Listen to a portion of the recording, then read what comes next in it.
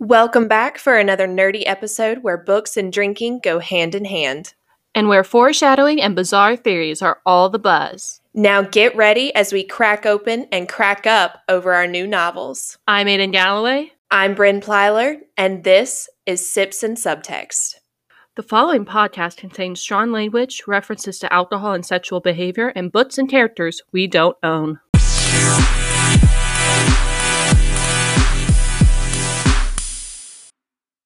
Hey guys, welcome back. I'm Aidan Galloway, and that's Bryn Plyler. And welcome back to Sips and Subtext. We're happy you guys could join us for our first episode digging into A Court of Thorns and Roses. How are you doing, Bryn? I'm good. I'm feeling the shot already. I was supposed to already eat dinner, didn't. It's okay. So we'll be getting into more tipsy time quicker than we thought. Well, if it makes you feel any better, I did eat dinner. And I'm also already feeling the shot, so I'm right there with you. So we better just start digging in. But first, let's mention what we're drinking tonight. We did take a shot before, just for funsies, but we are a classy little group of ladies tonight. We are drinking wine. Both of us. Yes. All both of us.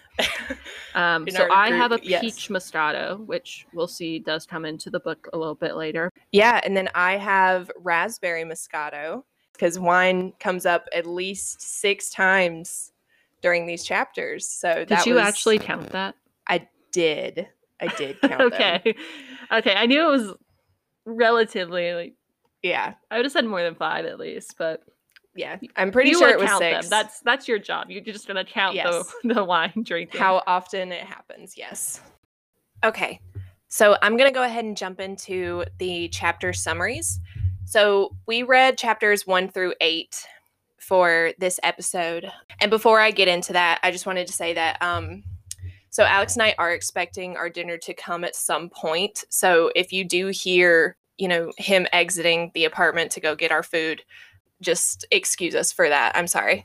All right. So for chapter 1, we open the book with our protagonist in a snowy forest. They immediately tell us that they're hungry and that winter is a hard time for their family. Today, they have gone deeper into the forest due to the lack of animals to hunt. They tell us of the fear of the fairylands and that they shouldn't have gone this deep in the woods this late in the day.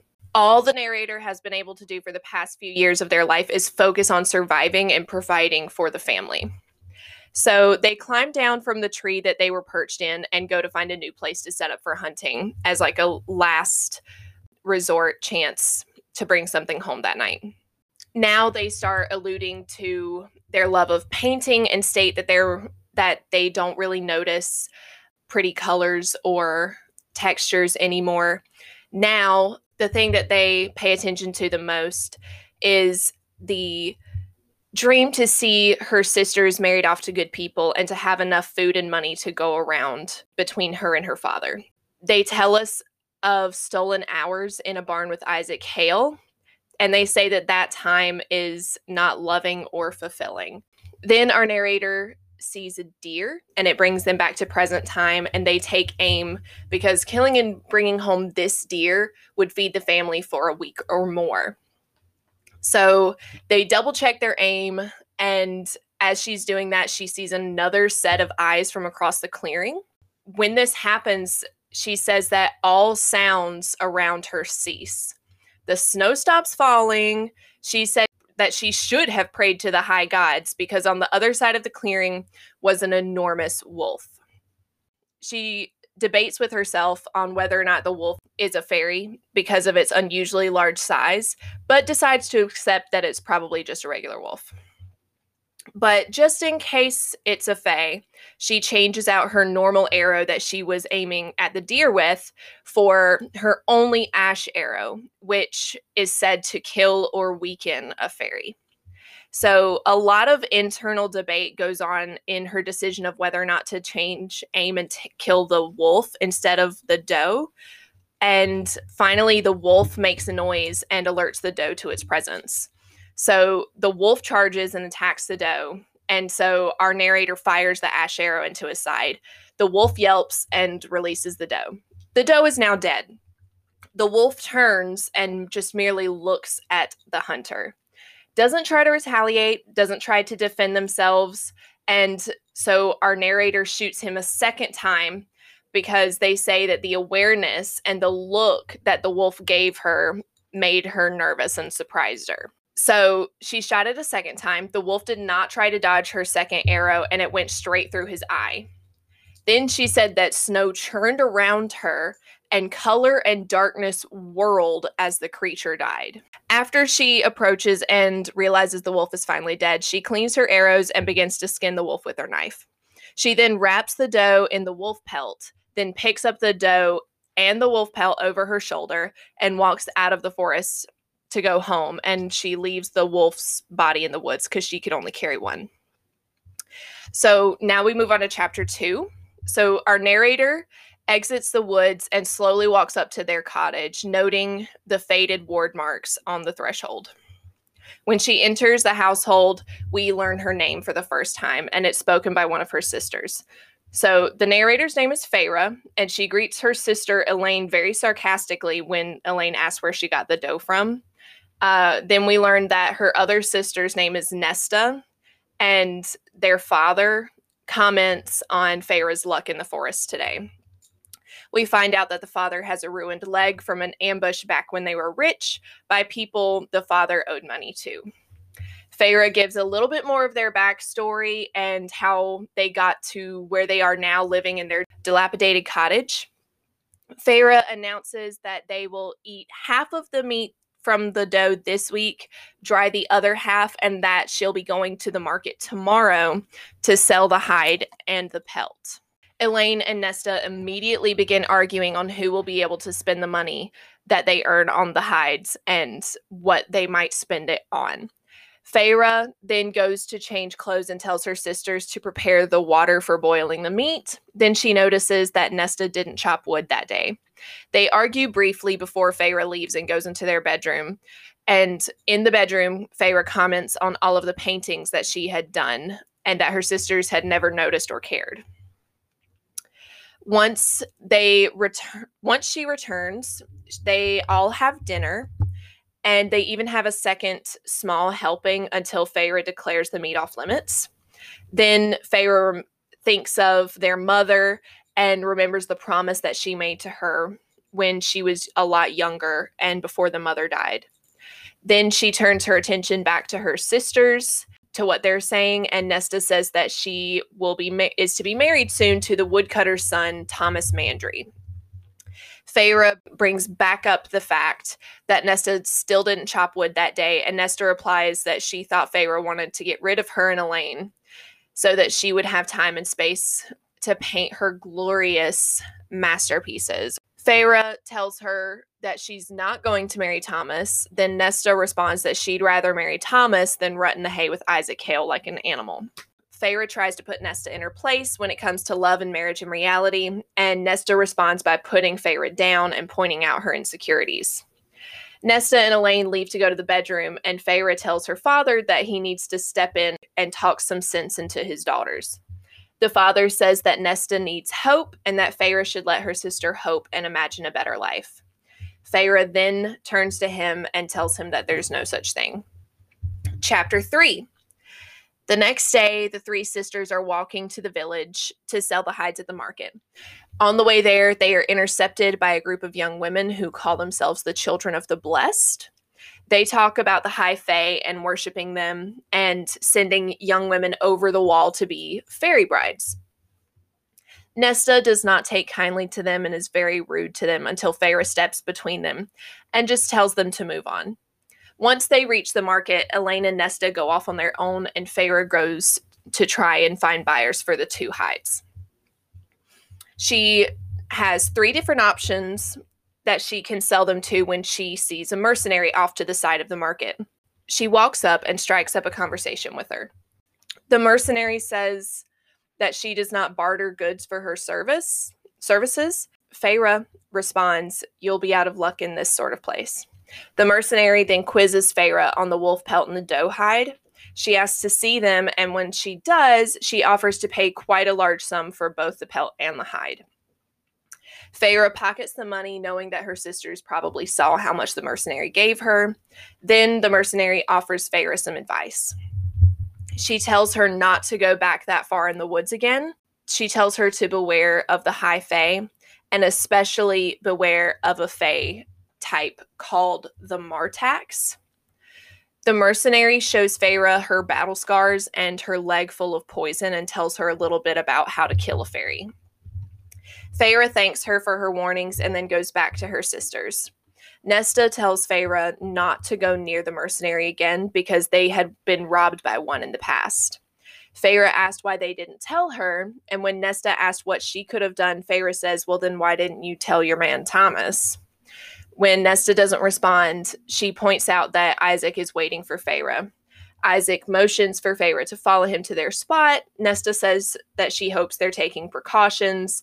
Feyre says it's a little bit late for her to pretend like she cares, even though Isaac had been buying contraceptive brew the whole time. Feyre then follows Isaac, telling her sisters that she'll meet them at home. That night after dinner, they're all gathered around the fire when Feyre decides to try and convince Nesta not to marry Thomas again. But before she can even open her mouth, there's a loud, deafening roar and a huge shape in the doorway of their home. Moving on to chapter 4. Feyre tells the creature to get out and hurls a hunting knife at it. The creature swipes that aside, roars at her, and takes a warning swipe back at Feyre. Then the creature asks who killed him. They find out that the creature's looking for the person who killed a wolf, and Feyre owns up and says that she did. When asked if she was provoked, she said no, and the creature says that she's broken the treaty that had been made between the fairies and the humans over 500 years prior. Feyre asks what the payment is for breaking the treaty, and the creature says a life for a life. Feyre accepts the consequences of her actions, but asks that it's not done in front of her family. Upon saying this, the fairy then offers Feyre a loophole, saying that she can either die tonight or offer her life to Prythian, which is the fairy world, and live in it forever. Her father tells her to do it at first, but Feyre doesn't understand the creature's sudden mercy. Then the father asks for her to be spared since she's all that they have, and says that, he can get gold to pay the creature for not taking Feyre. The creature then asks the father, how much is your daughter's life worth to you? When the father doesn't answer, Feyre asks, when do we go? And the creature says, now. Feyre then immediately turns to her family, saying that the food should last them 2 weeks if they're smart. She tells them where she left the money from the pelts. She tells them where to hunt when the spring comes, and tells them to ask Isaac for help with snares. In the last second, Feyre turns to Nesta and says, don't marry Thomas, because his father beats his wife and he does nothing about it, so he'll probably do the same to you. The father grabs Feyre and tells her some last words and says that she's too good for them, too good for this place, and says, don't ever come back if you're released. He tells her to go and make a name for herself because that's what she really deserves. Feyre thinks on her promise to her mother, shrugs out of her father's grip, and follows the beast out into the night. Chapter 5. Once in the woods, the beast motions for Feyre to mount a white mare.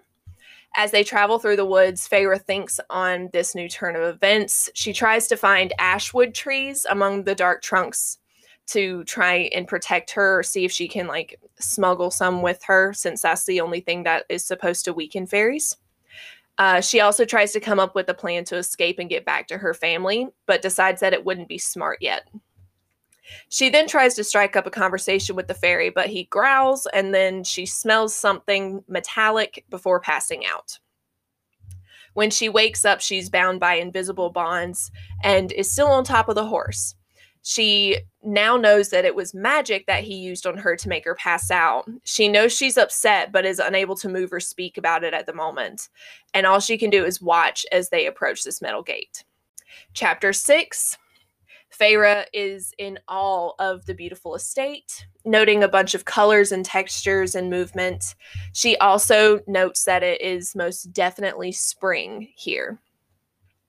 Once they reach the foot of a grand staircase, her bonds are removed. The fairy then enters this mansion and leaves her outside to decide when she wants to come in.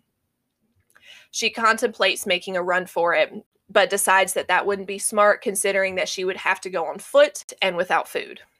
So she walks inside the home and the door to her left opens as if on command. So she enters that room and inside is a huge table covered in food and wine. Feyre remembers that humans are not supposed to eat in Prythian unless they want to end up enslaved to the fairies. Then the beast changed form into a young golden-haired man, and Feyre could tell that he was one of the High Fae. The High Fae tells her that she needs to eat and says that the food is fine for humans and it will not keep her here, and says that she can live anywhere in Prythian. A new person enters the room and asks if Andras is dead, and Feyre's captor/savior nods. The newcomer questions how Feyre was able to kill Andras the wolf. Feyre steps up to defend herself, but he continues to doubt her and question her. We learn that his name is Lucien, and he is the courtier and emissary. The beast tells Lucien her name is Feyre when Feyre herself fails to say it, and then tells her that Alice will take her to her room. Lucien suggests some other ideas on how to deal with Feyre, and the beast/High Fae says, no, she stays. Her life was hell in that hovel, and we shouldn't make it any worse. Lucien says that the beast has his work cut out for him.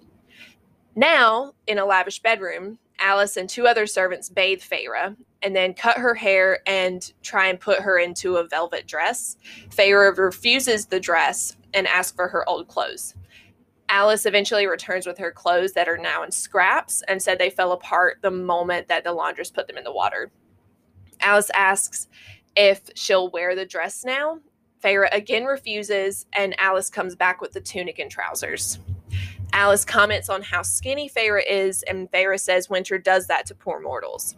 Alice tells her that she needs to keep her mouth shut, ears open, and to keep her wits about her in the fairy world. She also tells Feyre that some people are bound to be upset about Andras, but that Andras knew what he would face when he crossed the wall. And she also tells Feyre that Lucien needs someone to snap at him and put him in his place every once in a while. When Alice finishes with Feyre's hair, Feyre is sent back down to the dining room for dinner. Chapter 7. When Feyre reaches the dining room, Lucien and golden-haired High Fae are already seated. He again tells her that the food is safe for her to eat. When she makes no move to eat, he asks her what does she want. Again, there's no answer from Feyre. Lucien then says, I told you, Tamlin, your skills with females have definitely become rusty in the recent decades. Lucien comments on her tunic, and when she says that she would rather wear a dress, Lucien questions her, and Tamlin answers for her, saying that it would be easier for her to kill them if she's not in a dress. When Feyre asks what they plan to do with her, Tamlin just asks her to sit down. When she does, Tamlin rises from his seat and walks towards her. He then picks up a plate and starts putting food on the plate in front of her. When she tells him that she can serve herself, Tamlin tells her that it's an honor for a human to be served by a High Fae. When they sit back down, Tamlin says awkwardly, you look better than before. Your hair is clean. When asked if she was to be a slave, Tamlin said he does not keep slaves. Feyre tries to talk her way out of staying in Prythian forever, and Lucien calls her out for not apologizing for the act that got her here in the first place, and asked how she kills Andras. She tells the story and says her family won't last a month without her. Tamlin promises her that her family is alive and taken care of, and that he's given them an alternative source of income and nourishment. They argue, and Feyre finally concedes to eating. When finished with food, she makes to leave, and Lucien questions her yet again. She says that she'd like to sleep, but Lucien persists, asking what she finds so unpleasant about them, and that Fae men must not be that awful to look at unless she has a man back home. Feyre admits that she was close with someone back home. Tamlin asks if she was in love with the man, and she says no. He asks if she's ever been in love with anyone. She again says no. Tamlin says that they want to learn more about her, but Lucien's pride tends to get in the way of that, so they'll give her a few days to settle in, and then they'll try again. When Feyre asks why they're being so generous, Tamlin says that he kills too often, and that Feyre's, insignificant enough not to cause too much of a ruckus. She leaves the dining room, and then she hears Lucien laugh and Tamlin growl. She sleeps with the lock on her door that night. When she wakes up, she thinks about her family and thinks about the pathetic compliment that Tamlin tried to give her the night before. Then someone enters her room, and the booby trap that she set snaps them in the face. Feyre realizes it was Alis and immediately goes to her aid, apologizing. Alis asks if she thought that would keep her from being able to hurt Feyre, and Feyre says it was just a warning bell to help her get away, and Alis reminds her that she can't outrun the Fae, but admires that Feyre would put up a fight. Alis dodges most of Feyre's questions that morning and tells Feyre to go for a walk in the garden. On her way out of the manor, Feyre notices the paintings in the manor for the first time. She states that she could have stared at them for hours, but realizes that it would be a better use of her time to go to the garden and make herself aware of her surroundings. But before she makes it to the door, Tamlin asks where she's going, then offers to give her a tour, and she promptly declines. He tells her that he's not going to break his promise. She asks if his promise extended to everyone else there, and he tells her that they are under orders not to touch her. They discuss the treaty and what his friend was doing in the woods that day. Tamlin tells Feyre of a sickness in Prythian, and that Andras was looking for that cure. Feyre asks if the sickness will ever spill over into the human world. Tamlin says that is definitely a possibility. He then asks if the tripwire in her room was for him, and she asks him if he blames her for taking precautionary measures. Tamlin promises her that he is civilized and that he'll see her at dinner. Feyre then wonders if the High Fae would ever even bother warning the humans about this supposed sickness. And then finally, chapter 8. While walking in the gardens, Feyre begins thinking up another escape plan. She also takes note of all the paths and clever hiding places in the gardens, when suddenly she hears 2 pairs of feet behind her. She remembers Alis's warning of keeping her wits about her and carefully scans and listens, but cannot find anyone. Then she feels as if someone is standing right behind her. She prepares herself to turn and face it when suddenly Alis's voice calls out to her, telling her that lunch is ready, and the figure vanishes. But Feyre still feels like she's being watched as she goes back to the manor. That night, Feyre steals a dinner knife from the table while Tamlin and Lucien are distracted with their conversation. After a while, Lucien notices Feyre looking at his sword, and Tamlin tells him that she likes to hunt. Feyre corrects him and says that she did it out of necessity and not pleasure. Lucien then asks her age, and she responds 19. When Feyre asks what they do as immortals, Tamlin asks if her mom never told her stories about them. Feyre says that her mom didn't have time to tell her stories, and Tamlin asked how she died, and Feyre responds, typhus, when she was 8. They give her their condolences, and Feyre leaves the dining room. She decides to speak with Lucien the next day and start thinking of a plan, and she also preps a bag with spare clothes and her stolen knife just in case. Okay, so do you want to take it chapter by chapter, or do you want to just go like overall thoughts? So let's do overall thoughts, and then we can start breaking down chapter by chapter. Overall thoughts, I don't know how to say this nicely, so I won't. Feyre is annoying. She's not my favorite. No, she's not at all. And I hate saying that because I want her to be so great. She's a cool female character. She takes care of everyone. She shoots a bow and arrow, but it just feels like every single female character, strong female character that they've given to us in the past in young adult fiction.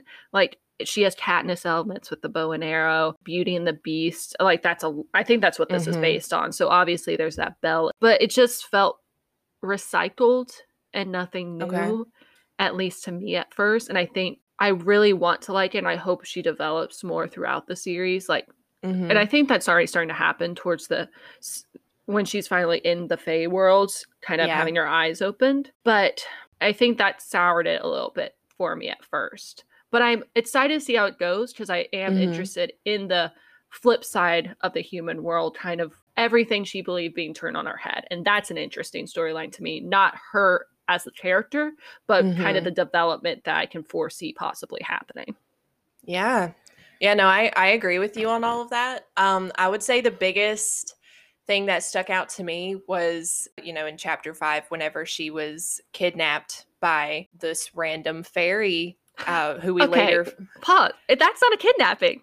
That's not a kidnapping. I know. She Okay. said, yes, I'll go with you. All right. So you don't When she kill was me. taken, when she was Okay, I'll accept taken by the fairy, which we Forced. don't find out. We do not find out Tamlin's name, which I still want to call him Tomlin. I still read it as Tomlin, but I will pronounce it Tamlin. Going back to how it doesn't tell us anything. We don't know how to pronounce it. We don't. Tammy Boy. That's what he is now. I'm sorry. Tammy Boy. Tammy Boy. Okay, so we don't find out Tamlin's name until chapter 7, which irks me. Like, I like to know who the frick I'm talking to early on. Like, I don't want to just refer to that person as them, that person. It irks me so much. And then the other thing that I had to say was that once he takes her to the fairylands and she's constantly trying to come up with a way to escape him, it irked me so much. I was like, girl, you've already said that you can't outrun him, you can't outsmart him, you can't outthink him. Why are you trying to escape? You're stuck. Just accept it. See, I also was annoyed at that, but for an entirely different reason, because I'm just like, you came from a little hovel. They called it that. That's what it was, sweetie. Like, you were very poor, starving, almost dying. And now you're in this marbled field, as much food as you can eat, gardens everywhere. And you're like, I need to get back to my brother and sisters, or father and sisters, who aren't great to be around. Because of a vow. I would have been like, okay, cool. I'll wear your dress. I don't care. So, also, the trouser dress thing, shut up. You are not a better woman for not wanting to wear dresses. Like, I guess if in her mind, then she can't run, but that's not how it's portrayed. It's just portrayed like, I don't like dresses. I don't like to wear a dress. Like, you're not, it's almost like reiterating that women are special because they don't like what other women like. Therefore, they're almost better, and that annoys me so much. And a female character be strong and cool and all these other things and still like to wear a dress every once in a while. Like, honestly, I feel like someone is more threatening in a dress. Like, people don't generally see women in dresses as a threat, so therefore you can get closer to people. But okay, so like the description of her description is that she has honey hair. And it doesn't say, whether she's tall or thin. Well, we know, they do say she's thin. I'm sorry. Excuse me. Oh, she's dying. She's very, very emaciated. Thin. But she's athletic. So I may regret thinking this now. But at this moment, whenever I think and envision Feyre, I see my sister, Avery. She's the youngest of us. Well, I mean, she's a twin, but she's younger than Claire by 2 minutes. She takes care of Claire the majority of the time. And she has honey hair. She's tall and thin. She's athletic. She can probably do everything that Feyre is doing. And that's just who I'm picturing right now. She doesn't like to wear dresses. All of these things are just feeding into, and she doesn't talk to new people. Like, whenever Feyre went into the dining area with Tamlin and Lucien. I have a lot to say about Lucien. I do too. Oh my gosh. But I can't wait for him to hurt me. Is all I'm gonna say. I know he will. I'm prepared for it. But I'd let him do it. He's a very interesting character. I think that he seems to really care about Andreas. I'm not sure how to pronounce Andreas. Yeah, it doesn't have the E in it, so that's how I would assume. Andreas. So it seemed like he had a really good bond with both Andreas and with Tomlin. Yeah, they were quote unquote friends. Like, I have things to say. I think that's some queer coding there. But yeah, it seems like that. But if he can earn Tamlin's respect, if he was that close with another person, he obviously has a good side. He's just not willing to show it to Feyre because she's the one who killed him, which I totally understand. I get. I Oh, would yeah. probably be a dick to the person who killed my best friend, my lover, my whatever as well. But yeah, I think that he's going to develop very interestingly. I wonder, since Tamlin has put a no-touch order on Feyre for all of the people living under his realm, I think it's going to be interesting how Lucien and Feyre's interactions develop. Yeah, and I think one thing that at least I started picking up on with those two characters is that they very much seem like almost the same coin, different sides. They're both very much xenophobic or bigoted towards the other group of people. Like, she very much hates the Fae because of everything she was taught as a child, and is kind of having to unlearn that as she's starting to, I think, to a certain degree. Yeah. And I think he's been told the same exact things about humans, that they're dirty and can't take care of themselves and uneducated, which, I mean, as far as we've seen, he's not that one. Like, even I can't understand her viewpoint. Like, her family was killed by people that her father owed money to, and she's like, humans are superior. Like, no, they just killed your entire household for a little bit of gold, and you're still on the human side. Which I have stuff to say about her father and her sisters. But go ahead. You go ahead and finish your. Yes. I was going to just read. I finally found the section where she talks about how she looks, like, in more detailed, like, when she's looking in the mirror. Because I wanted to talk about just something I hate that any person writing female characters does when they describe themselves in the I way. So, I sat before a marble vanity lane. Alice braided my wet hair. I cringed at my reflection. It wasn't pleasing, though not for its actual appearance. While my nose was relatively straight, it was the other feature I'd inherited from my mother. I could still remember how her nose would crinkle with faint amusement when one of her fabulous wealthy friends made some unfunny joke. At least I had my father's soft mouth, though it made a mockery of my too sharp cheekbones and hollow cheeks. I couldn't stand to look at my up-tilted eyes. I would see Nesta or my mother looking back at me. And it's just, I think what I had issues with, because everything she's describing, people would kill to look like that. Right. Having all those separate features, so beautiful, and she hates herself. And I think a lot of writers think that they have to make the character find themselves unappealing or have that self-hatred, which unfortunately is realistic to a lot of women, for them to be realistic. And I just wish a woman would be like, no, I'm beautiful and I know it, and not be the villain. Because it's not a bad thing to find yourself attractive. That should be the bare minimum of how you treat yourself, is to think that you're beautiful no matter what you look like. I agree. I wish that authors would be more true to women like that. I wish they would paint women in a better light in that way, in that aspect. I agree with you most fervently on that degree. If it's all right with you, I want to talk about the family now. Oh, yeah. I was just going to say, like, obviously, yes, good for them for having that self-confidence, but everyone should have self-confidence, even if they don't meet society standards. And that's not a big... Okay, yeah. That just really annoyed me. Everyone does it. I just get more frustrated when women authors do it, because I'm like, you've been through this. Like, you know what that could do to someone's self-esteem to hear this beautiful woman call herself ugly. Right, like, yes. We already grew up that with everyone else telling us that. Don't put it in our... what we read. Exactly. We want to read to escape all of the stuff that society is telling us. Don't put what society also says in your writing. Okay. The family, please. Yes. Let's go. Oh my God. The sisters. I swear, Nesta is a bitch. What in the world? I could not get over reading her. I was so angry reading about her character. I agree. She's a bitch, but I love her bitch. Like, she's an awful person. Awful person. But at least she feels like a real person. Elaine just feels like a Muppet. You know? I agree. She's just there.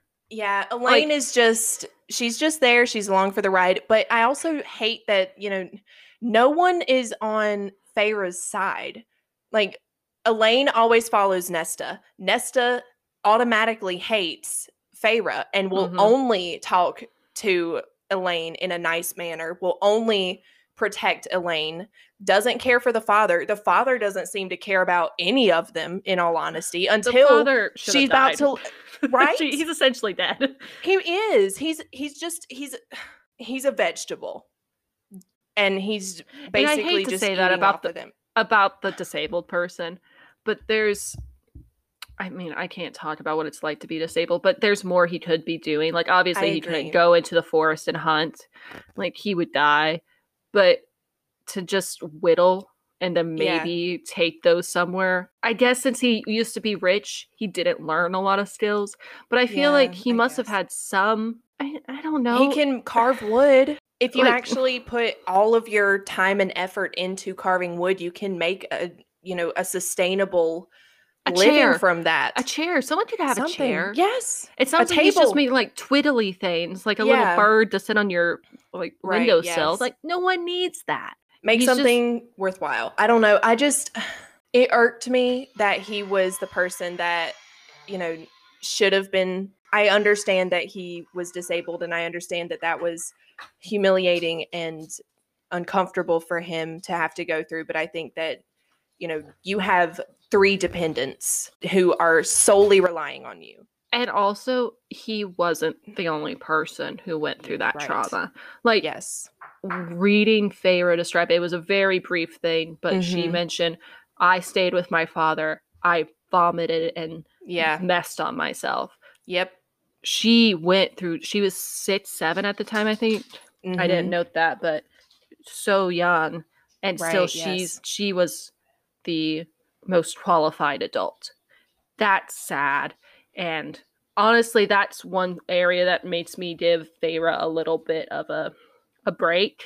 Because I know the trauma's shining through just straight at me. She definitely is forced in this position, but give me a reason other than a promise to your mother that you hated. Yeah. She describes that, in their village, in their lands, that promises are sacred, that if you don't keep your promises, then you don't keep your soul. It's almost to that extent. That's the way that she made me feel how it was. And that might just be different backgrounds. Like, I'm not going to be able to keep every promise I made. That's why I don't try not to make promises, because I just know that. But I just feel like if I was in her shoes, I would have never made that promise. But she was also 5. And what kind of mother? 8. She was 8? She was 8. Yeah, she was 8 when her mom died. I thought they had they already been ruined before her mom died? Yeah, because she mentions that her mom was around long enough to see them fall from their high horse. That's not the honestly words that good. She uses. She deserves it. I don't. Yeah, I didn't like the mom either. But yeah, so like at the very end of chapter 8, she says, like, they ask her, didn't your mother tell you anything about us? And she says, my mother didn't have the time to tell me stories. They asked when she died. And she said, oh, I marked this too. Typhus when I was 8. So she did specify that it was at 8 years old and what it was from. I will go off of that into a different point that I'm angry about. I'm angry about a lot of things all the time. But so on that same page, a little bit down, it's Lucian glanced between us, that middle eye roving, but kept silent. Then Tamlin shook his head, the movement more animal than anything, and murmured, I'm sorry for your loss. And that hinted that the mom is not just the mom. And if she's a fae, I'm going to scream. Because I don't want a heroine to be special in lieu of their heritage or being half fae or anything like that. I just want her to be a cool badass who killed a fae without even knowing it. Like, obviously that was a mistake, but she killed a fae. That should be impossible for a human to do, or very, very difficult. Yes, it should have been difficult, and she literally took him down in 20 seconds? 2 arrows. That's crazy. And if it's because she's has magic, which the concept of magic is very weird, because it seems like all the magic is with the fae now, but it also seems like possibly humans used to have magic, or maybe I was reading it a certain way and they just lost it or evolved to not have it over time. It would make sense that she was able to kill him so easily because she did have, magic in her blood or magic in her heritage, whatever that is. But it would be troubling to me for her mother to be a fae based off of what I've heard, because she has no love for her mother. Mm-mm. So if her mother she doesn't have any love for her father either, but if her mother... And yet she wants to live the rest of her life with him. Right. Yeah, whenever she was describing that, she was like, all I want to do is make sure that my 2 older sisters are married off, and then father and I can just live together in peace.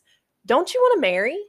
Don't you want to have dreams and aspirations? Don't you want to go somewhere, do something? Our King Isaac? Yes. I literally have I have feelings about that too. I have a note in my... Hold on, let me see if I can find it.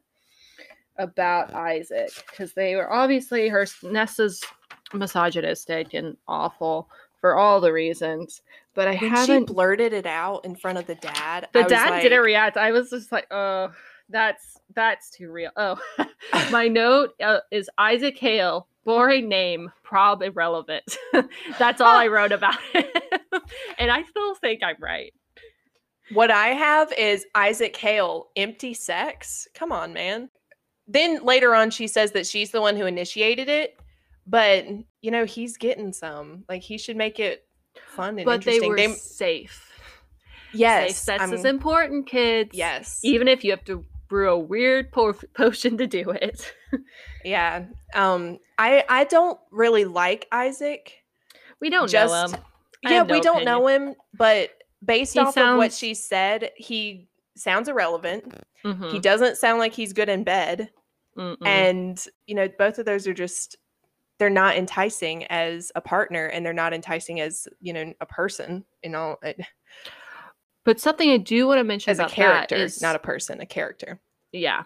The way that her sisters describe it, which I do want to point out, if we're talking about the original Beauty and the Beast myth, this is very, pretty true to the original, because it's not the Disney book, which is she has a father and she's the only girl, and that's why it's so important when she gets lost. No, she has a father and 2 older sisters who don't do anything, or just spoiled, rotten little girls, and then she's the one who has to take care of it. That's why it matters when her dad has to give her up to the beast, not because she's there. He loves her so much because he's her only child. But I will say that I found it really interesting how often Nessa made reference to her like she was an animal. And that could be because she was uneducated, or because of her sex with Isaac. But it was it led into the wolf, like she was the same as that wolf, which ended up being the fae. Mm-hmm. So she's already being lumped in with these dangerous magical creatures that they think they are. Mm-hmm. And that was a really cool thing that the author did. That's one thing I've really liked, is kind of the way the author describes without really describing, that hinge into references what's coming next. Yeah, you're just a half wild beast with the nerve to bark orders at all hours of the day and night. That, I didn't like her before that, and I didn't like her after that, but I'm pretty sure that was the nail in the coffin for me. You cannot say that to your sister. Oh, also, another great quote on page 18 is, she's talking about the woodcutter's son, which his father's abusive and he does nothing to stop it, which, great choice, Thomas, Nessa, you deserve him. Obviously no one deserves to get abused, but some people are closer than others. There's nothing you can do. Claire Better told me this afternoon that Thomas is going to propose to me any day now, and I'll never have to eat this strapped den. She added with a small smile, at least I don't have to resort to running in the hay with Isaac Hale like an animal. Yeah. What's wrong with Isaac Hale? He's the son of the most rich farmer in their town. You are going to a mediocre son of a wood carver or whatever he is. And I think that Feyre found a better match than you did. Isaac isn't abusive. But it wasn't a match. It wasn't a match. It was That's just true. Purely physical, and maybe some friendship by the sound of it.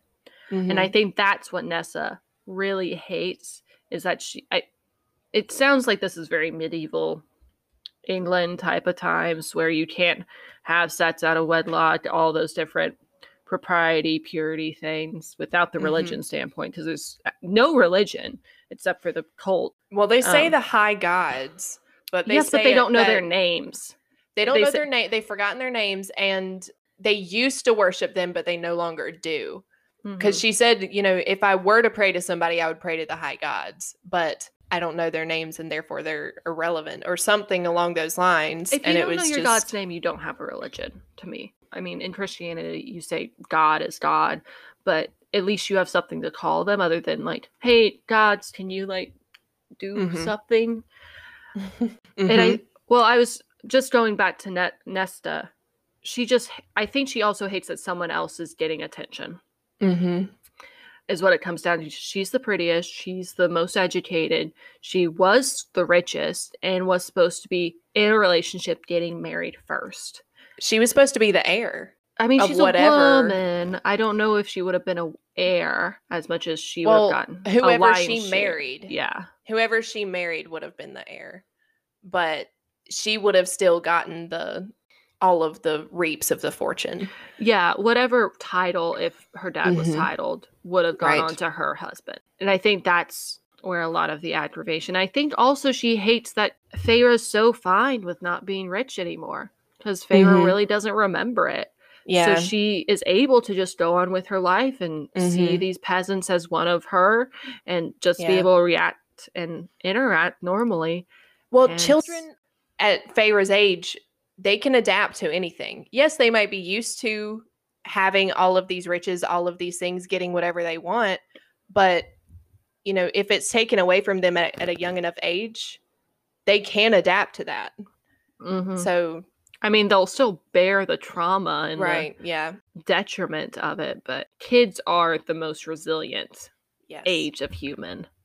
Yes. Don't put them through this stuff if you can, obviously, because they're kids. But if they fall down, they'll get back up again. So do we want to start going chapter by chapter? Cool. Okay. So sure. Let me get on my handy dandy composition book like I'm from an English class in 5th grade. So we already talked about Isaac Hale. Boring, irrelevant. I agree with that. Also, I meant to do research on this, but I think wolves are normally that big. Like, wolves are really big. She describes them as the same size as a pony. Wolves are already the same size as a pony. So that's not impressive to me. Maybe he was a small Fae? I don't know. I've seen pictures recently of, some people going and spending time with wolves who have been somewhat domesticated. And they are very, very large animals. And so, I don't know when dogs started getting smaller. I don't know when that happened, but I'm kind of glad they did, because if dogs followed in their ancestors as much as, a full-blooded bred wolf, I would be scared of every dog if it was the same size of said wolf. I mean, that was just breeding. They wanted to breed down wolves, so they picked the smallest. I'm assuming. I don't know a lot of the research behind it, but I'm thinking back when wolves were just hanging out at their campfires. I would assume that the people would choose the smaller ones that could still do things for them, but if they turned on them, they wouldn't die as easy. And that's when they started getting smaller. This is all conjecture. I'm not a biologist, but that's how I think selective breeding works. I will go off of what you said, because all of my education is on weddings and events. Nothing to do with biology. The biology I know most about is horses. So I think she shows how dumb she was first chapter, because she could have left. She could have just not killed either of them and chosen to die. Then kill a Fae and definitely died. Like, she could have had that next day possibly to find something.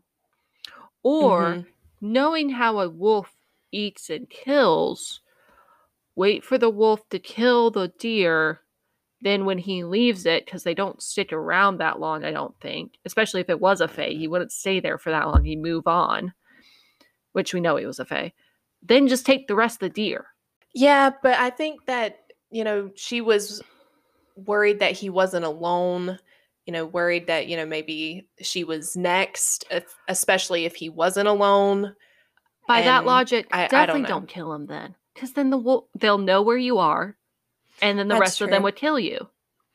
But also... So whenever she did kill him, she said that, like, something was emanating off of him as he was dying. So, like, obviously, to me, that was there was an earthquake. The ground shuddered. I have that quoted. That's not a normal wolf. If the ground is shuddering, maybe don't kill it. Just a thought. Especially if you're afraid of the fae that people are wearing iron and hiring mercenaries. Maybe just like, nah, don't. Is that radical? I feel like I'm just using sound logic here. But hungry people, starving people don't use sound logic. Like, her thought process there was, I either go home hungry and have to deal with my freaking sisters and one parent annoying me all night about not bringing them home food and go to bed hungry. And then she even mentioned saying, if I didn't come home with anything today and try it again tomorrow, will I have enough strength to actually, if I get something tomorrow, will I have enough strength to actually pull it out? Because I have been starving for so long. I don't have anything to keep me going. Yeah, that's fair, I guess. I just think that there are so many more ways to do it, including not. I agree. But another reason that she really frustrated me is just the way she let him die. And if I was Tamlin, good old Tammy boy, I'm glad he doesn't want to know how he died. Because I don't think I'd be able to keep the treaty. Because she shot him with the ash arrow in the chest side, shot him again in the eye. Yeah. Okay. That's fair. He was coming at you. You looked him in the eye and let him suffer and die instead of giving him a quick death.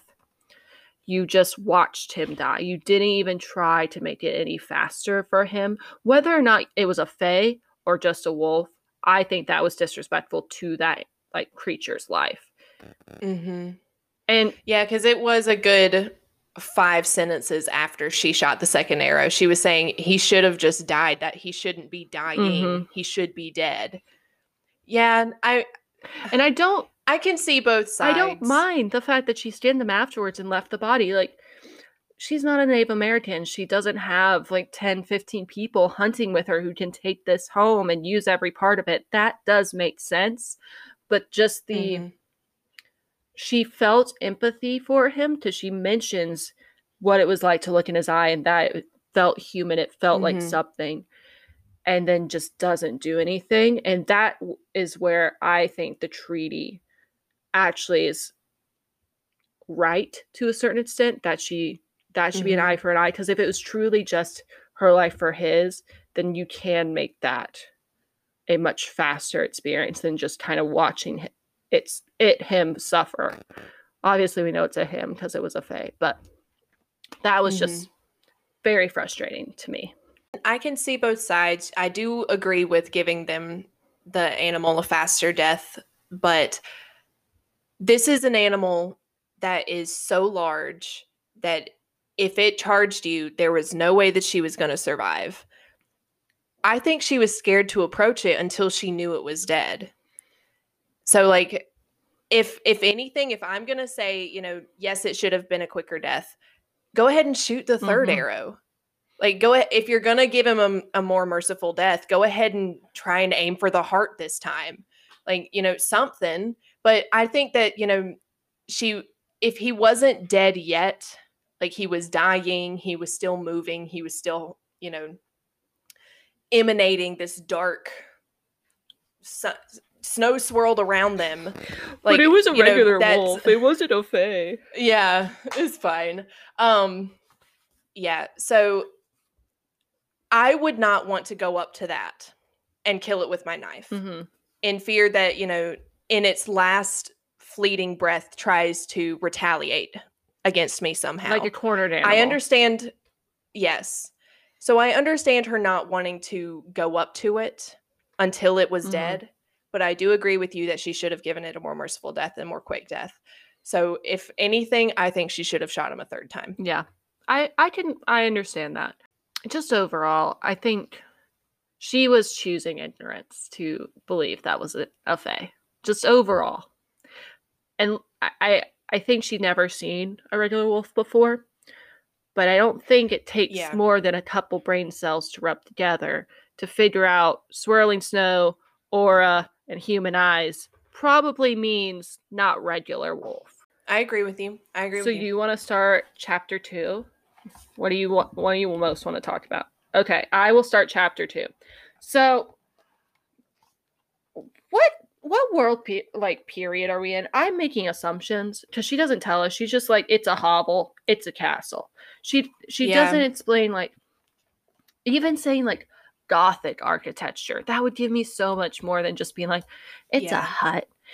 Because I'm making assumptions. Like, she doesn't even really say, other than tunic and trouser and dress, what anything looks like for me to.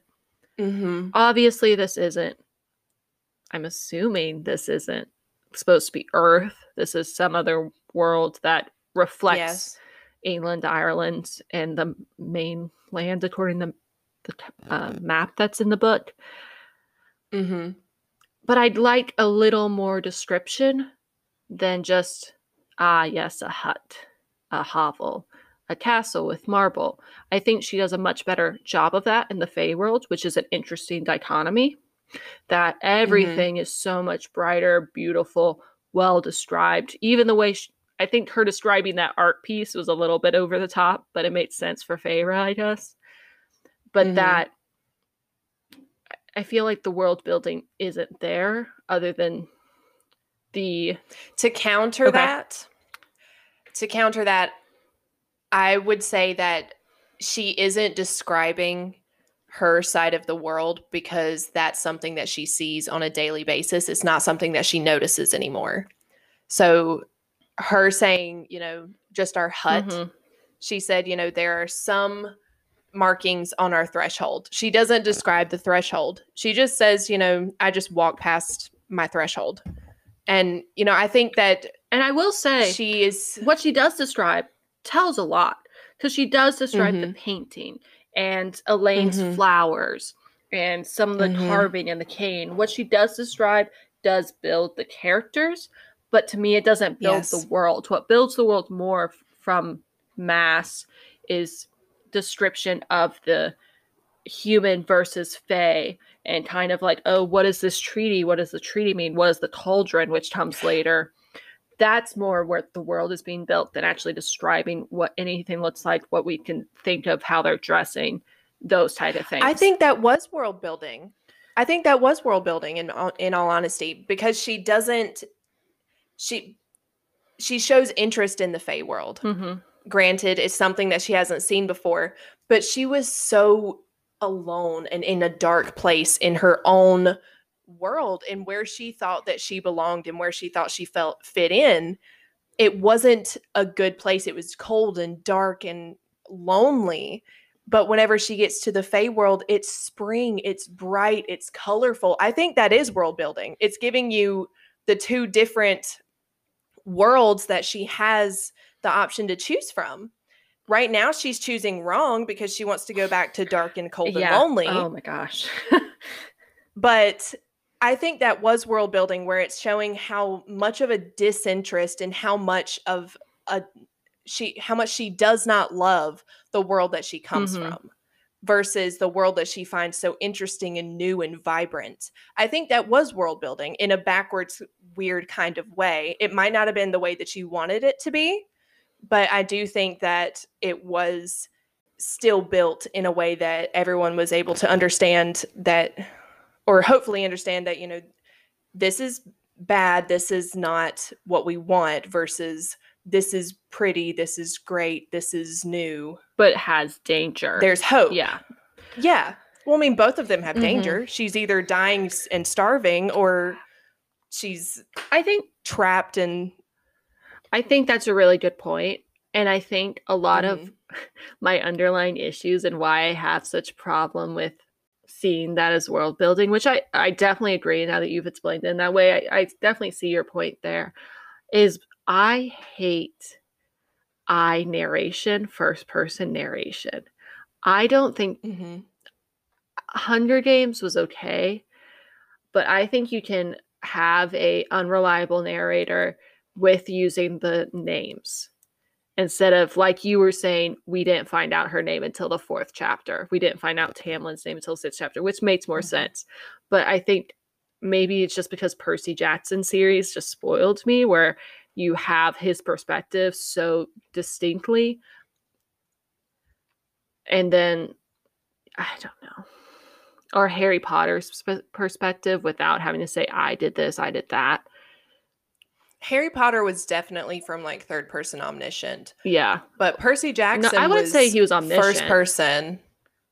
Well, Third person omniscient is like God, I know all. Harry Potter's like the book.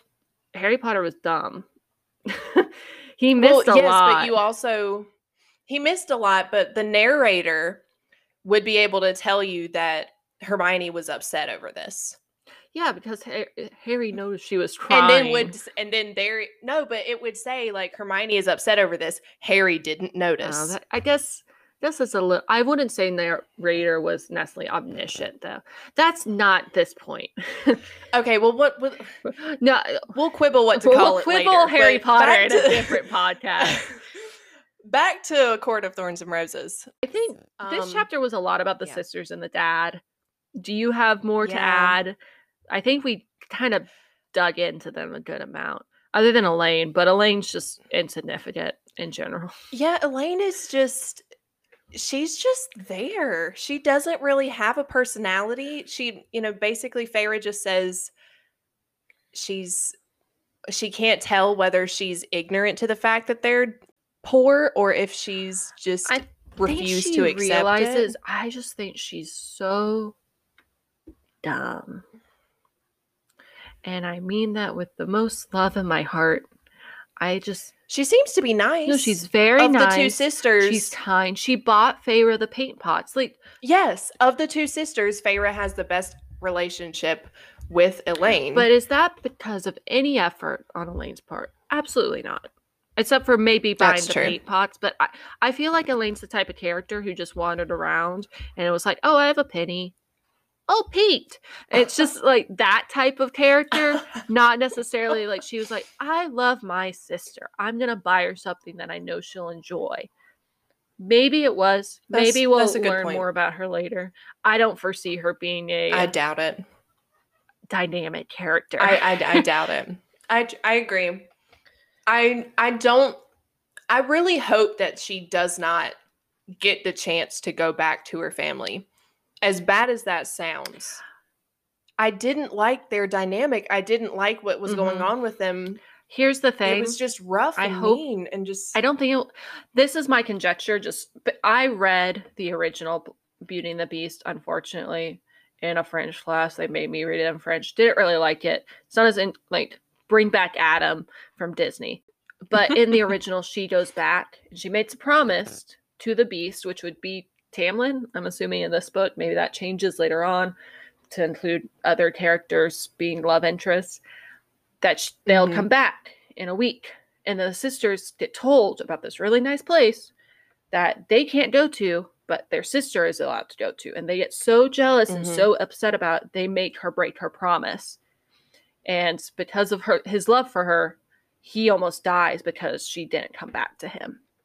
So I'm thinking probably if she follows the original myth, original fairy tale, she will be able to go back. It may not be this book, maybe later in the series.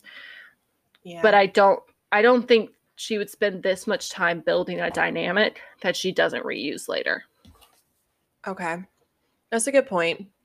I can already feel sexual tension between Tamlin and Feyre. right there at the end, I could feel it. Whenever they were talking in the hallway, whenever she was going to go outside to the gardens and he goes, you, like during that little interaction, and it his was knives and the leather. And did you catch the thing where she's like, oh, I can see his claws through his hands? That is the most badass description of this socially awkward boy that I've ever heard. You can fight back that he's socially awkward, but I feel it in my heart. He like comes up. No, he's definitely socially awkward. His way of Lucian even says like, "Oh, you've really lost touch with the ladies," or something like that. Yes, yes. His way of complimenting her was, "Your hair looks clean." Love.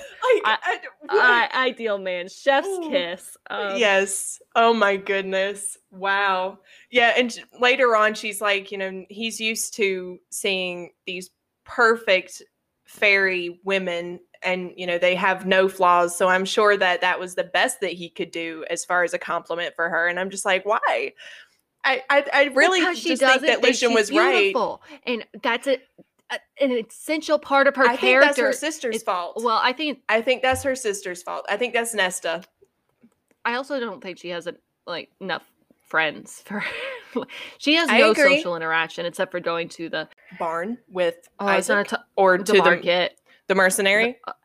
Listen, I want to talk about. Can we just skip to the mercenary? I love her so much. Chapter 3. She's I don't care about chapter 3. Yes. There's a cult.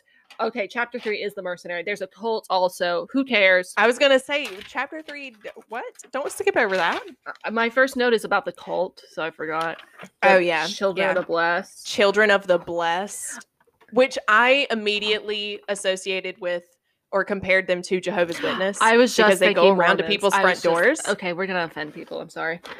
Not really. You guys wear special underwear. I don't know what that means, but they do have some foreshadowing there that I do want to mention with them. Also, they tell us a lot about the Fae. Like, they're supposed to hate iron. Ash kills them, which she knows, obviously, now. Yeah. Silver attracts them, which, me too. They're the overlords, or they used to be the overlords of the world, and now they're being worshipped as new gods. But they do mention something about, our sister... I don't remember the exact phrasing. Our sisters had been taken away, and now she is a bride of the Fae. And that was foreshadowing. Yes, I noticed that too. And then Nesta immediately was like, that's not a bride. That's just a dumbass person. And I was like, I mean, I kind of... I don't know how to break it to you. She's probably dead. I kind of agreed with Nesta on that. That's that when interaction, I started but she Nesta. was being... I was like, hell yeah, you fight against that cult. She was just ready to throw down. She was. And I mean, honestly, I'm surprised that Feyre stepped in. I mean, she has no love for Nesta. She just hates conflict. But Feyre hates conflict. I can agree with that. Again, another thing to compare to my sister. I whenever I think of Feyre, I'm just thinking Avery. Love you, Avery. Yeah, I'm sure Avery's going to be thrilled that I'm throwing that out there. She said it, not me, and I will continue to make fun of Feyre for... She almost feels like... I'm not saying that she's the exact... Bella from Twilight with a little more gumption. But that's how she feels like with her self-hatred. It's like Bella and Katniss had a depressed baby who's way prettier than both of them. And I think they would agree with me on that. I think that she's more... I think that she has more potential than Bella. Like, Bella was just a vegetable. Bella, when she became a vampire, anything. Was pretty dang cool. Well, yeah, but, like, she had to wait to do that. Yeah, because Stephenie Meyer wanted to make a virginity pact thing, like, being a Christian and all. That's why there was 4 books. Because she wouldn't get boned until the 4th. But you shouldn't... That's not a fair comparison. Like, you're saying that a virgin is boring, whereas someone who's had sex is exciting and what I'm interesting. Saying like, is that's Bella became a lot cooler when she became a vampire, and the reason why she didn't become a vampire for so long is because Stephenie Meyer wouldn't let her have sex, and that was because Stephenie Meyer's a Christian and wanted them to be married before they had sex. That's what I'm saying. Oh, all right. No, obviously virgins aren't more boring than people who had sex. That's your own decision. What I'm saying is Bella was written in such a way to have a definite, like, purity timeline, and therefore she didn't reach her ultimate coolness until the 4th book, where she didn't do a lot except like fight the Voltari. But that didn't even happen in the book. I know. Which, honestly, I think that was a better ending. Like, Not I would fighting have them, rather... or like what happened in the movie? No, what happened in the movie. I would honestly rather them fight them and they've quenched all of the other enemies that they've had. I'd rather them go into the future without having to think, like, is this ever going to come back on us? Like, sure, they're appeased now, but like, they know that we can defeat them. They're going to try and make themselves stronger and come back again at some point. Like, I don't think that was over. I think that you want to know a secret? They should have. I've not read or watched most of the Twilight movies. Am I not great at bullshitting? That's an aside. We can cut that. I just needed you to know that. Yes, let's do. Okay. So let's get to the mercenary, because we've talked about the Children of the Blessed. Let's talk about the mercenary. I love her. Plot tool of foreshadowing. She foreshadows so much to me. So many secrets. I need to know all of them. I am in love with her. Her mission. I literally, one of my notes is love her. She sees everything. Also, she's a horrible mercenary, though, because she did not recognize a Fae pelt. Or was she just lying? Yeah. Do we think she was lying? I don't know. Do we think she's secretly a Fae? I think she might be a Fae who got trapped in the human world before the masquerade. She probably never comes back, and I'll be so depressed about it. But I know. We didn't even learn her name. Like, if she has a name. Again, that's my thing. Like, I need to know your name so I know who I'm talking about. I don't want to just call her the mercenary. There's a couple hundred of them, probably. My Lady Mercenary. Coming soon to theaters near you. I thought it was nice of her to give her so much money. Like, she overpaid for those pelts a lot, which makes me think that she did know that it was a Fae pelt, because she was willing to pay so much. I think she didn't want to freak. I think she didn't want to freak Feyre out. But she could have said, because they had the conversation, did it attack you? And Faye was like, kind of. Yeah. But I killed it. So do you want to buy it? I don't think she said yes. So the mercenary could have been like, hey, you know that treaty that everyone lives by? Yeah. But she did end up giving her a warning and saying, like, this, you don't want to run into a Martax Fae. That's the type of Fae that you do not want to interact with. And, then gave her another tip on how to kill them. Like, she told her how she killed the Fae that hurt her. Like, she has this black poison that is just stuck inside her body, and someday it will kill her. But as of right now, she's still fine and still able to fight it and still able to fight off other people. But she fought a Fae. I was looking up the description of Martax because I thought it was really interesting. So here it is. Body big as a boar, head something like a lion's, and 3 rows of teeth sharper than a shark's, and meaner than the 3 put together. How do they know about all those things? Because if this is England, why do you have a lion? Why do you have a shark? Boar makes sense, but the other 2, is she just a world traveler? And why does Feyre act like she understands what those descripting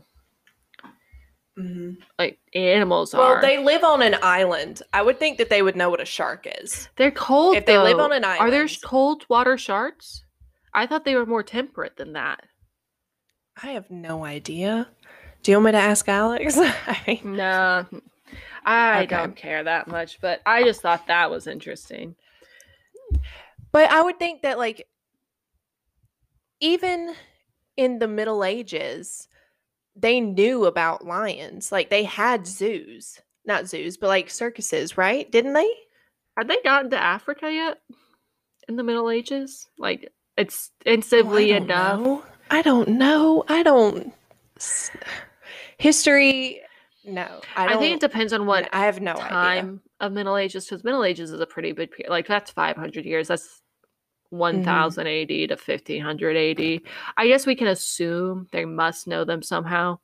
Or Mass just wasn't thinking about that aspect when she made these descriptions, was just thinking about this is good for the reader. Is it Mass or Moss? Who cares? Alrighty. Good to know. Moss, probably. I'll end up pronouncing it both ways, but I think it's Moss. So my biggest thing from chapter 3 was I liked the mercenary. I liked that she paid her so much for the pelts, and I liked that she gave her as much information as she did so that Feyre was not totally blindsided whenever she got to the Feylands. I really liked the mercenary. Yeah, transition time. So at the end of every episode that we're actually reading part of a book, we're going to go through every single character, normally named characters, but I think we're going to make an exception this time for our lovely lady, the mercenary, and rank them, who we least like, who we most like, and we can have our own reasoning for this. We're going to each give a favorite quote, and then my lovely co-host Bryn has a question for you, dear listeners. So comments on this episode, let us know. Tweet at us, TikTok us. Please get in touch with us, answer our questions. We really want to know. So first, our ranking. Do you want to go top to bottom? I think we do bottom to top. Bottom to top? Okay, cool. Okay. So I have 2 different lists. I have characters that we've heard about, but we have not heard them talk, and characters that we've actually heard them talk and like learned a little bit about their personalities. Oh, so one includes Isaac, one doesn't, essentially. Correct. So, I was already including Isaac, so I don't know if you want to just do that list or you want to just explain your whole list and go rank through. Well, I mean, I just have, so from bottom to top on characters that we've heard about, but we haven't directly met them and we haven't heard them talk. There's only 3. Okay. The bottom of the list is Thomas, because we know that he's not a good match for Nesta. His dad is abusive, which means that that's all he knows. He probably will be the same. So he's at the bottom of my list. Or at the very least, he sees no reason to stop it. And that's just as bad to a certain extent. I agree. Second is Isaac, because while he seems to have a decent temperament, he seems to be very nice to Feyre, he doesn't seem very interesting. And, the bad sex, the empty sex, just, them saying that it's just a physical deed. It's not something made out of love. It's not something that's actually pleasurable. It's just a release. That just kind of, so sorry, dude. And then number 1 on the list of characters that we've heard about but don't talk or don't meet is Andras, because, we learn about him. We learn a little bit that he's a good person. We don't really meet him very much. We only meet him in his fairy form, and he doesn't say anything. All we know is that he doesn't fight back and that he doesn't try and retaliate. So he's at the top of my list just for that. Maybe he might drop down later if we learn more about him, but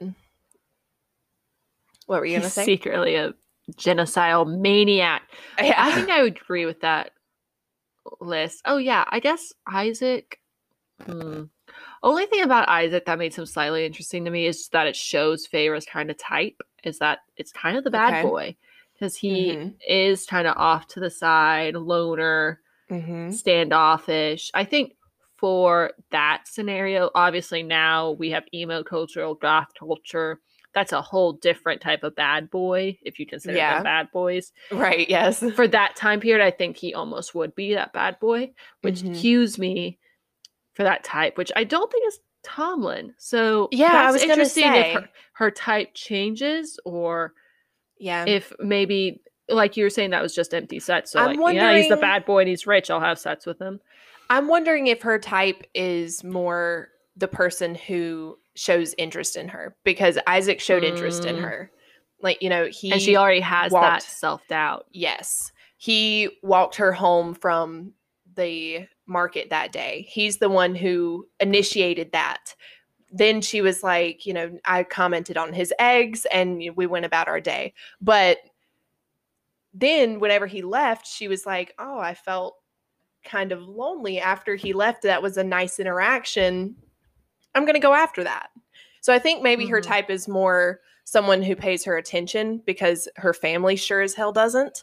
And, I think that she's going to learn more about what her type is. She's already said that Tomlin is drop dead gorgeous, that, he has no features about him. I know, but anyway, okay. So my other characters that we've met, we've talked to, we've all of that.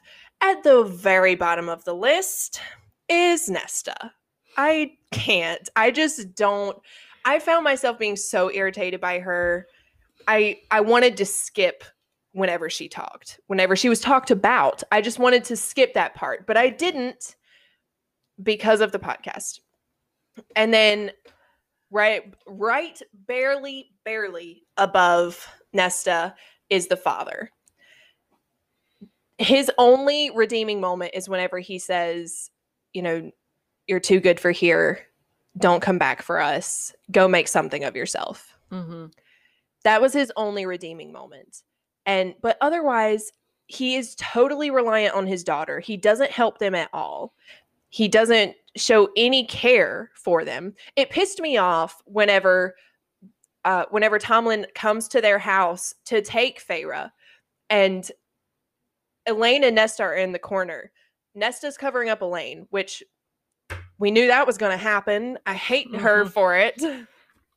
And then Feyre is the only one who's standing up to this intruder into their home. She's the one who has the knife, who is standing up and putting herself between 2 knives. Yeah. Double knives. Yes. 2 knives. She's the only one standing between the fairy and her family. And her father is protecting the 2 children in the corner. Like, he's not even trying to get to Feyre, not even trying to put himself between Feyre and the beast. Yeah. Like, he's relying on her to protect them. That pissed me off. That put him lower. Times Feyre says he tried to move towards me, but he just couldn't do it because he was too scared. I almost think, because she's an unreliable narrator in all of this, I think she does try, like the way it's written, it seems like she tries to, but it is her own personal experience, so that's going to be unreliable to a certain extent. She wants to believe that her father would try to save her. I don't think that's true. I think she is lying to herself at a certain extent about how much her family would be willing to do for her. I agree. And I do think, I agree that the father is ranked above last for only that quote. Yes. But I don't think it's just because he loves his daughter. I think it's honestly a very proactive decision to say, don't come back, because then I don't have another mouth I have to beg and try to feed. If you come back. If you come back, upset the Fae, maybe you're disabled like I am and can't feed us, then you're just another mouth I'll essentially let starve. Right. Yeah. So above the father is Elaine, because she seems innocent. She seems like, maybe she doesn't actually understand their predicament, what they're actually living in. She seems simple. Yes. That's the word. Yes. Simple. She's very simple, but she doesn't help herself, which is why she's so low on my list. She's number 6. Then above Elaine is Lucien. And Lucian's number 5 because his attitude, while commendable, it irks me a little bit, but I'll get to the point of being able to accept Lucien, I'm sure. I'm sure he'll have his redeeming moment, but that's all I'm going to say on him. You can have more to say whenever you're discussing your So we're on Zoom right list. now, so she can see my facial expressions. Yes. She knows we're starting to split very rapidly. We're splitting on our ranking. Number 4 is Tomlin, and Tomlin's number 4 because he was so nice about handling the treaty and was so generous in allowing Feyre to live on his realm, in his realm. And I think that that's very commendable, very nice of him, but he doesn't seem dynamic. Yeah, he hasn't developed enough for me to be like, yes, he's a very good character. He's a very good person. He's deserves to be higher up on this list. He's not there yet. Number 3 is Feyre. And the reason that she is so low is because I disagree with her so much on her trying to get back to a terrible place where she's not valued. She's not loved. I don't understand. She's already said that she cannot escape him. So why even try? I don't understand. This is why we're not the heroines of any book. Because we're just like, oh, you take me to a palace? Give up. You take me to a palace, you feed me? Okay, I'll stay here. Yeah. What do you mean? Number 2, sliding in at number 2, is Alice. Okay. I have nothing bad to say about Alice. She's very nice whenever it comes to, she is a fae. But she has been very nice to Feyre, whether that is because her master ordered her to, or whether it's out of the goodness of her heart. We don't know yet. But, she's been very good to Feyre. She's bathed her. She's clothed her. She's given her advice on how to survive in their realm, in their world, told her to keep her wits about her, said, you're a fighter. I commend you of that. That's awesome. Maybe you'll earn the respect of the master. We'll see. And then number 1 is the mercenary. And because she was just... It was very difficult to guess. She was just so good to her, to Feyre. She gave her advice. She paid her a lot of money for the pelts. She was, I wouldn't say she was kind, but she was real. She felt real. And that is why she is number 1 for me. And yeah, so that's my ranking of our characters so far. Okay. I agree for sure. I think I briefly said this with the non-speaking people. Andre's definitely at the top. I think he's so cool. He can turn into a wolf. That automatically makes him awesome. Right. Yes. I think what we're similar in is the separation we have, because we definitely, everyone in the Fae world and Feyre, so much higher than human, like sisters and father. Yes. But we do differ in where we rank them. So my number bottom 8, I think 7, 8 is Elain. Because in my ranking, you rank by how good people are. I'm ranking at how interesting I find them. Okay. Elain is so uninteresting to me. Okay. She has done nothing to... She has the redeemable quality of buying paint. I agree with you. That's it. I don't care to read more about her. If she becomes a significant character, I'll honestly be disappointed. Like, unless there's significant character development that Feyre as this narrator is just not giving us. Then I agree with the father. He's just so there, blasé, doesn't want to interact, doesn't want to do anything. I don't honestly think, and this could be a difference between a father and a mother, I don't think he has a really strong paternal relationship with any of his kids. Definitely not Nesta. Maybe Elain, just because Elaine's just like a teddy bear. Like, you just have to hug her and she'll be your friend. Yeah, Feyre did say that of the children, the father favored Elain, which doesn't make any sense. It's having a chihuahua. That's what Elain is. She doesn't have any substance. It's just, and I have a chihuahua mix, but she has substance. So she has other things in her. It's that you can see that there's marbles up there trying to do something, but nothing's working. And I hate that I'm saying, because I hate to be talking about a woman in this way, because it's always the women that are dumb. Because dumb men we call himbos because at least they're hot. And Elain seems to be attractive, but there's no substance, and I have to put her last because of that. So the dad's next for same reasons that you said. And then Nesta, because at least she's interesting. She's just a bitch, though. I can't deal. But at least she's something in that household. That is why she's ranked higher to me. Okay. She's a horrible person. She's an asshole. Mm-hmm. She only cares about herself, Elaine if she must. She wants to steal all the money that Feyre ever makes to buy herself stuff she does not need. Both of them do, though. Both of them fought over, like, who was going to get something out of versus boots. Yeah, but you didn't earn it. What? You need to get the fuck away from the money that I just got us, because that's going to go to either feeding us, or it's going to go to the fact that my boots don't fit me. My coat is too small, and, like, my boots are falling apart at the seams. If anybody's going to get anything replaced, it's going to be me, because I'm the one who fucking earned it. Oh, I agree. That's what I have to say about that. Amen. Preach, sister, bring that purse in. Okay, so down there, that's my reasoning for them. Not that they're good people. They're all bad people. Mm-hmm. Elaine does not have the intelligence to know good and evil at a certain point, I don't think.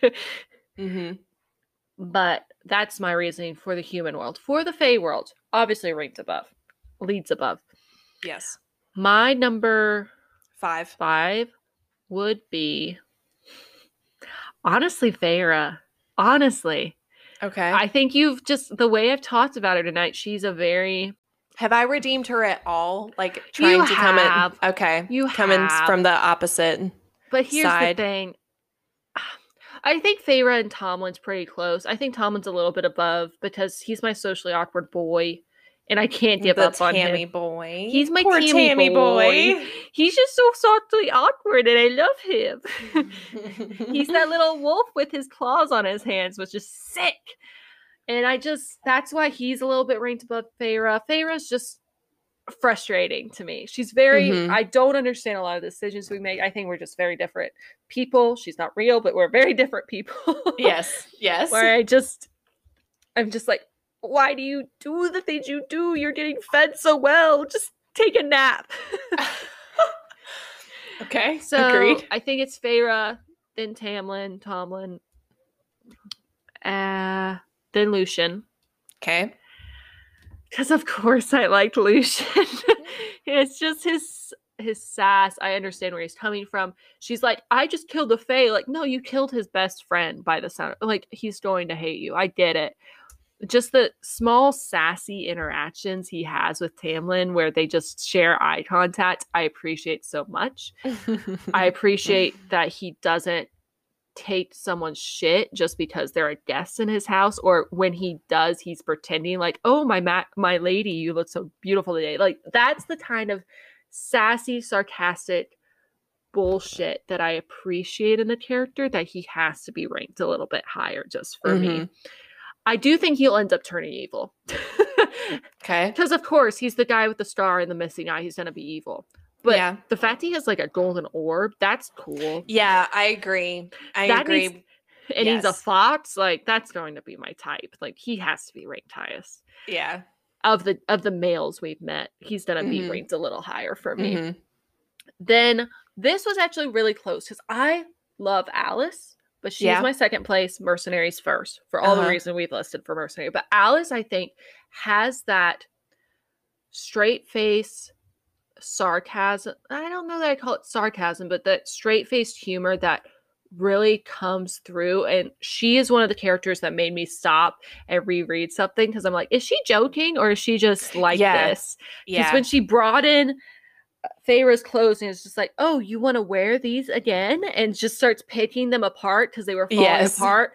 I was like, yes, queen, please break this down.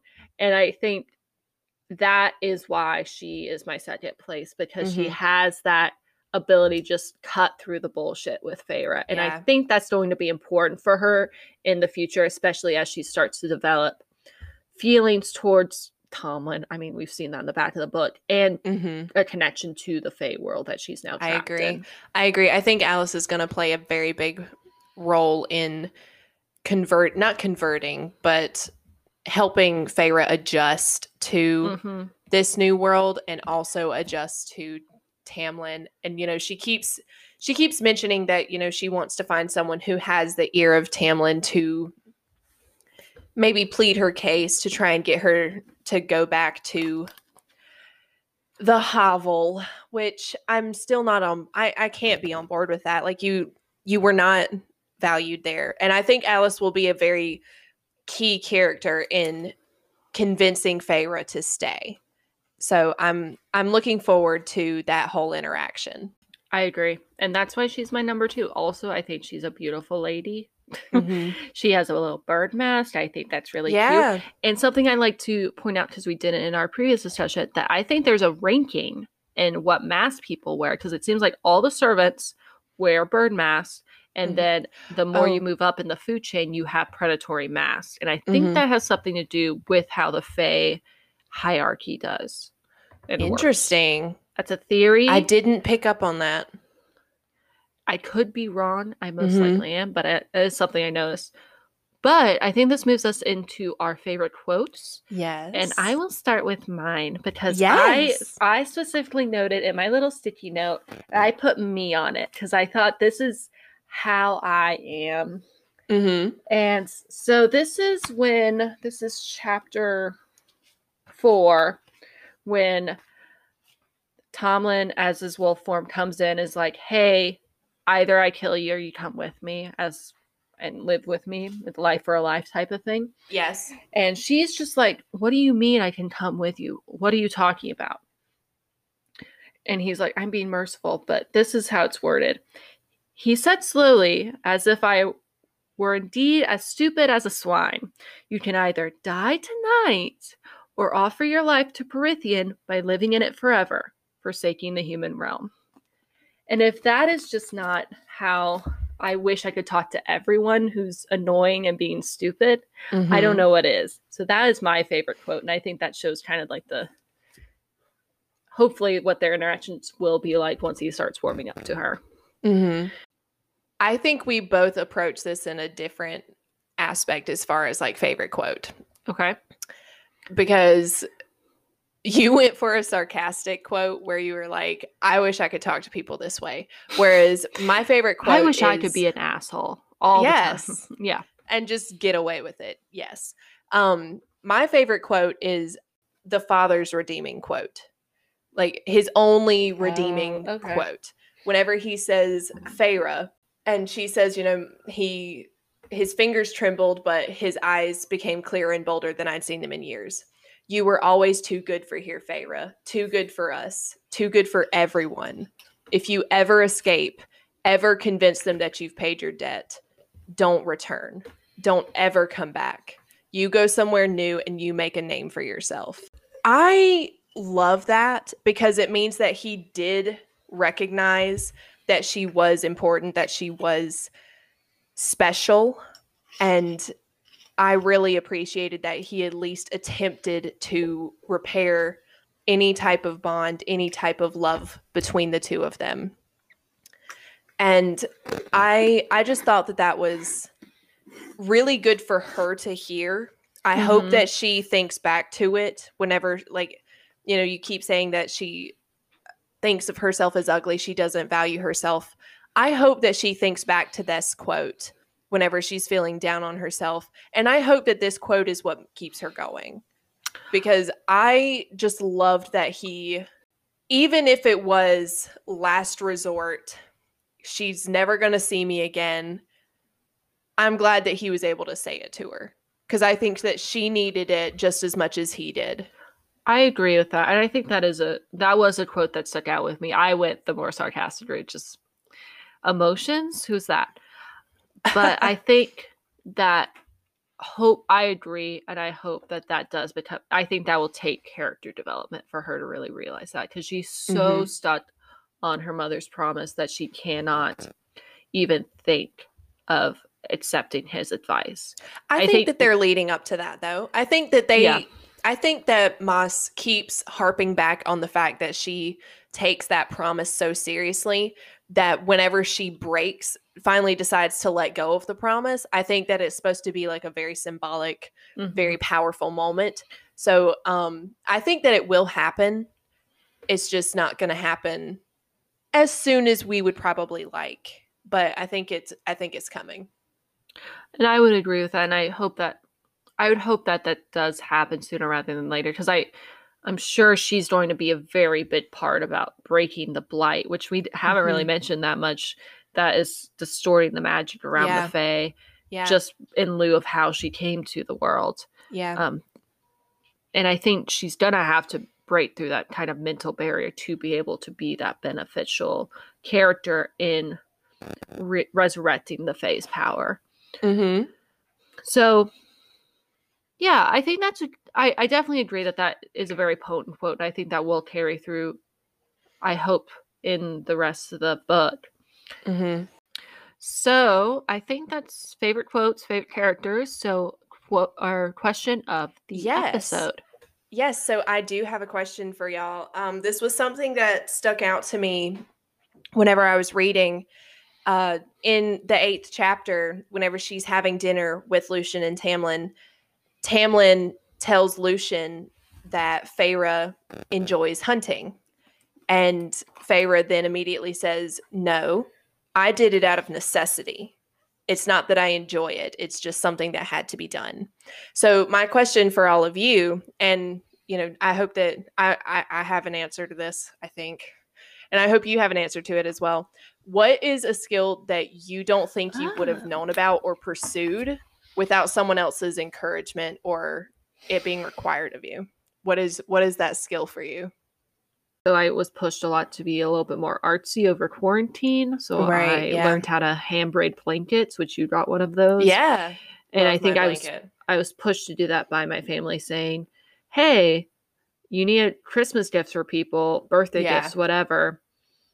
Go buy some yarn and learn how to hand knit."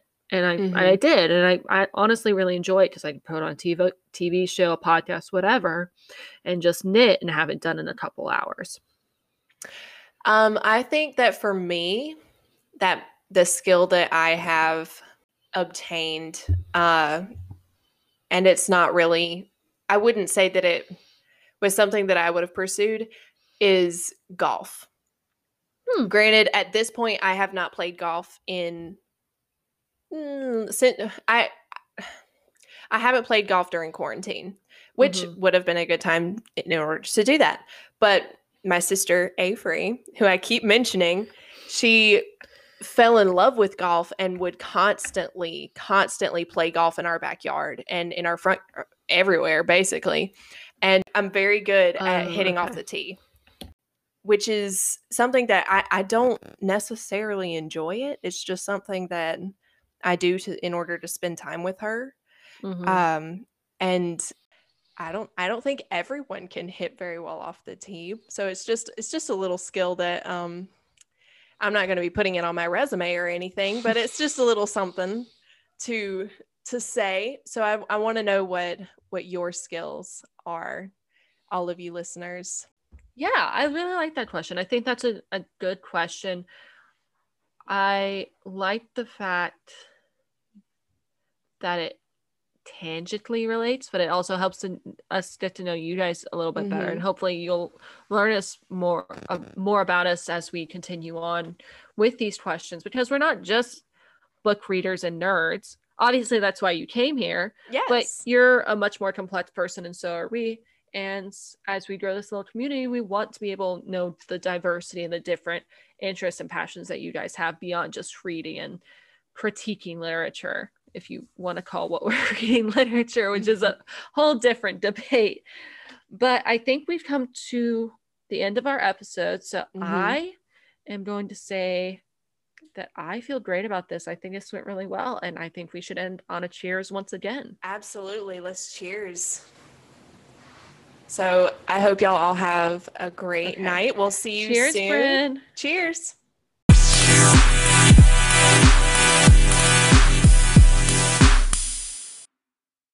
For more information and updates, follow us on Instagram, Twitter, and TikTok at Sips and Subtext. If you like what you're listening to, make sure you subscribe and follow us. And if you're feeling extra nerdy, give us a buzzed-worthy review.